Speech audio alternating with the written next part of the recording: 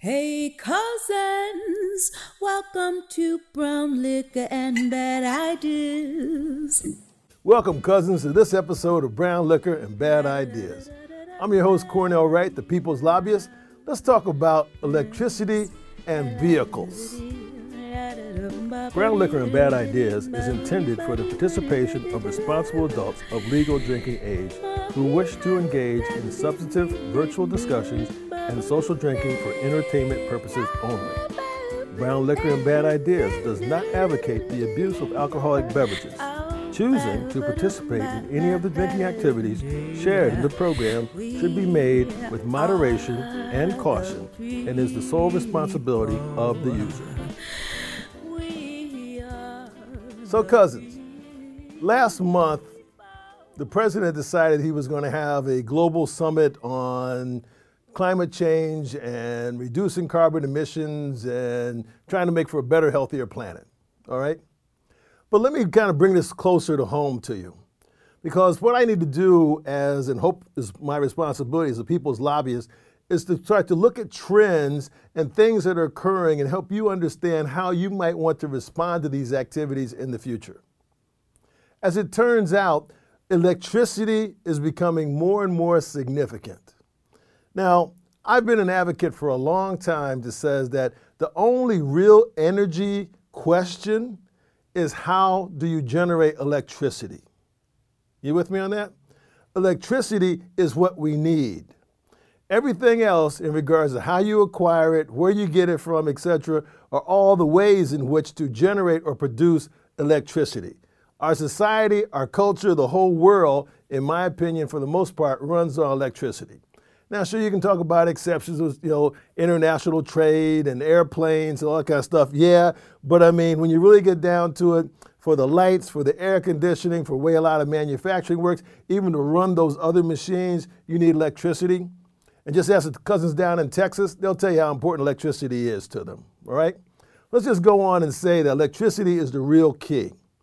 So within that, cousins, let me also suggest that there's been a very gradual, and not so gradual in many instances, change and move toward the significance and the importance of electricity.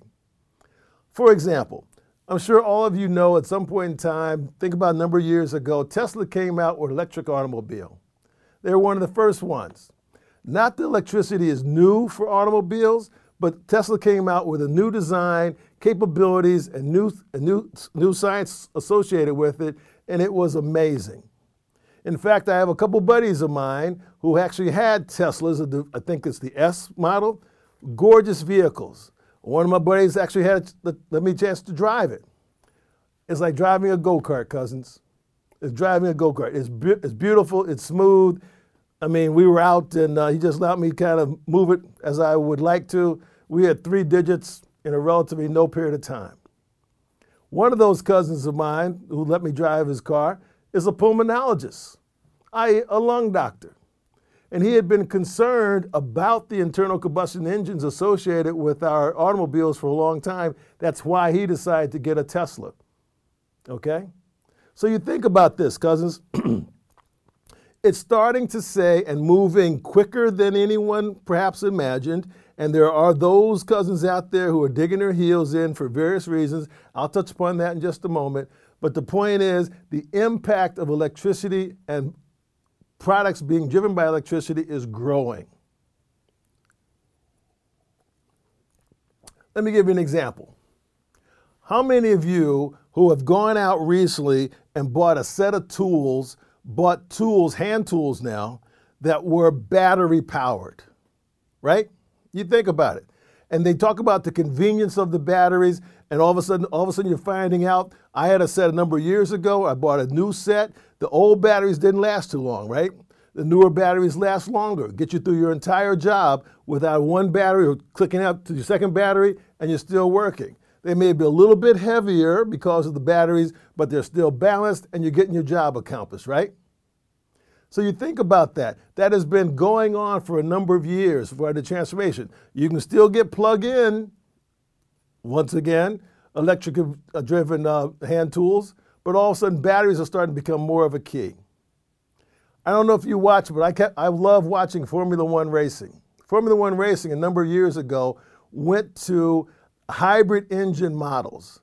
Now, Formula One, depending upon who you talk to, and think it's argumented, we can debate this, but it's the highest level of motor racing, motorsport. And if you ever question that, watch on some of the YouTubes, they do a comparison between Formula One, IndyCar, NASCAR, and dirt track. No comparison. Formula One blows them away. Formula One has been moving to and using hybrid power plants in their vehicles, and they're setting new track records around the world with those power plants, not engines, power plants. Combination of electric and internal combustion engines. All right? So you start looking at all that. So now you start thinking, well, gee, how does this working out? Almost all automobile manufacturers now, cousins, offer hybrid vehicles. A combination of gasoline engines, internal combustion, and electric that you plug in. All right? And I mean, like, I don't know how I feel about this, but Ford Motor Company announced that the new Mustang is going to be a total electric vehicle, cousins. The Mustang. It's a gorgeous car. So now I'm torn, right? Do I want a new Mustang or want to go buy an old internal combustion Mustang? You make your own decision on that one. But so you start looking at how these things are happening. I saw an advertisement the other day about a plug-in riding lawnmower. Plug-in riding lawnmower, cousins. Now, it makes a lot of sense, right? Because you're going to be right on your land or your property. You're going to be riding around. It's not a lot of speed required. All you need to do is get from point A to point B, cover it, and you're good, right? Plug in. It's growing. And then now, cousins, hold on. You might want to grab a drink for this one. Harley Davidson has announced the Livewire electric motorcycle. For all you bikers out there and all you Harley lovers, a Harley Davidson that's electric powered. Let me tell you a story. Years ago, I was talking to a guy and he was a Harley rider. He asked me what I rode. I said, no, I didn't. He told me, tell you what you do. He said, you go out and you do a test ride on a Harley. You get you and your significant other on the back. You go out for a ride on a Harley with that V engine, you'll both come back in love. She'll come back in love with you. You'll come back in love with the Harley. Now, cousins, it's electric Harleys called the Livewire. This is not an advertisement. I'm not being compensated by Harley Davidson. I'm just saying that's what's happening. So, cousins, the list goes on and on in regards to how electric-powered vehicles and electricity is continuing to play more and more of a role in our lives. What that says is that we need to start paying more attention and recognize we need to have proposals and plans and those kind of activities for all the cousins who are working in those industries that perhaps weren't involved necessarily in clean energy. Why? Because the underlying concern is that the fossil fuels are limited in number. The best example of that, cousins, the best example is looking at Dubai. Now, you can go online and you can look at and see Dubai started the Palms, which was one, the Palms 2, and the world. What does that mean? Dubai is one of the richest countries in the world because of their oil wealth. They did a determination years ago that said the oil is going to run out. So based upon that, they wanted to take their opportunities now of creating a whole new experience and changing their economy to be a place where, let's just say those who have the money can go and have a wonderful lifestyle, and they actually created new land masses within the Persian Gulf. Check it out. They're absolutely gorgeous. All right? So cousins, if they've made that determination, what are we listening to, or who are we listening to, and why, as to why we aren't making those transformations and changes as well and establishing leadership in those areas? We recognize that fossil fuels have limitations. There's limited capacities. It also has impact on our environment. Electricity is really what's most critical to us. We use all those other facilities or all those other energy sources to create electricity. So cousins, this is all due respect to all the other cousins. My mother's from West Virginia, so all the West Virginia cousins, I'm on your side. But we have to recognize what's best not only for the United States to be competitive, but then for our world, because guess what? We all breathe the same air. It's global. We all have the same cocoon around the country, around the world rather, which is called our atmosphere, and we all have to figure out a way to protect it. Cousins, it's not political. It's not taking favors to one part or another. It's just looking at what the science is telling us and what, by the way, by our products and by the indications of what's happening, the way we need to go and will eventually get. I'm in the process right now, cousins. I'm trying right now to figure, well, gee, do I really want a 500 plus horsepower automobile? Do I get internal combustion engine because it might be my last one of those? Or do I go electric? Think about that, cousins. Because I want the horsepower. You know I do. I want to get that feeling.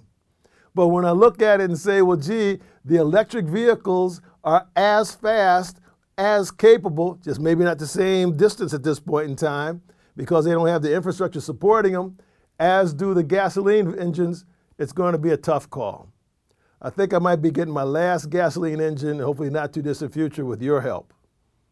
So cousins, think about it, because we're going to have to make decisions in regards to what we tell our elected officials in regards to this moving forward. It's not going to be easy. It's going to cost some money. There's going to be some transition, and some cousins are going to be hurting for a while, but hopefully to the benefit of everybody, and we need to take care of them too, because where they live should not determine their opportunities for the future. You with me on that, cousins? All right, so look, so thank you. By the way, continue wearing your mask, because they say that even though you've been vaccinated, as have I, there's still cousins out there who haven't been, and we need to nail this thing down, cousins, by everybody getting a chance to get their vaccines so we all can then start to be engaging. And I'd like to be able to high-five any cousin I see, don't you? Get your vaccine and we can get there. Subscribe. Give me some notifications and likes. Tell me what you think about this, cousins, because we're in this, whether we want to believe it or not. Take care of yourselves. We'll see you next week on Brown Liquor and Bad Ideas. We are the people. We are the people.